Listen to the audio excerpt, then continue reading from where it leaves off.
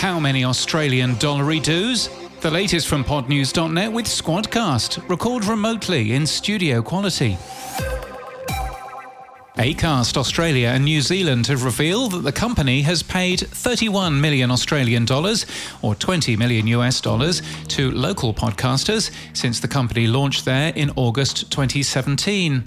Spotify's 2023 Wrapped appears to have highlighted how many people had their Spotify accounts hacked. Looks like in May, a lot of accounts were hacked and were playing Lil Durk, a Chicago-based drill rapper, whatever that is. In May, his album had 3 times the plays that Taylor Swift did. Elsie Escobar and Libsyn are releasing a prediction video at 8 a.m. Eastern Time today. Among those interviewed, our editor, James Cridland, that's me. We link to it today from our show notes and our newsletter at podnews.net, as well as a little review of YouTube's new Podcasts Index page in Australia and the Netherlands. Doesn't yet have one in Japan, and frankly, Japan isn't missing much, as you'll see in our show notes and our newsletter at podnews.net. Joe Casabona is halfway through a podcast advent calendar with insights, freebies and tips delivered daily to your inbox.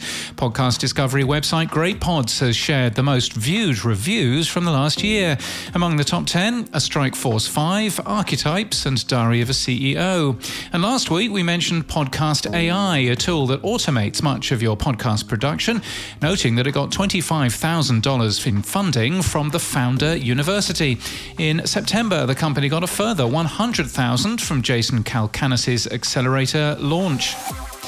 Time for some tech stuff, and Substack now has a video episodes feature. They've not called it a video podcast feature because the video doesn't make it to the RSS feed, so you won't be able to watch it in video-capable podcast apps like Pocket Casts or Apple Podcasts. And you can only watch it in the iOS Substack app for some reason, apparently. Android people don't like video. Now, you might see different people telling you that Google Podcasts is to close in April 2024, and that's not quite true. That's its US closure date only. The rest of the world get to keep it for a little longer. Anyway, we'll link to the migration details today and an example of the OPML file it spits out so you can test it. And the Shure MV7 has new firmware, version 1.2.18, which, quote, addresses audio distortion issues. You can use Shure Plus Motive to update the firmware. Similarly, new firmware is also available for the MV88 Plus as well. We use the MV7, which we bought every day. We carry the MV88 Plus, which we were given by Shure when travelling. And in podcast news, congratulations to the folks at Optimal Living Daily, Healthy Habits and Motivation, for hitting episode 3000 with a network that's achieved more than 400 million listens. Today is the podcast's 8th anniversary, and they were one of the first Pod News supporters too.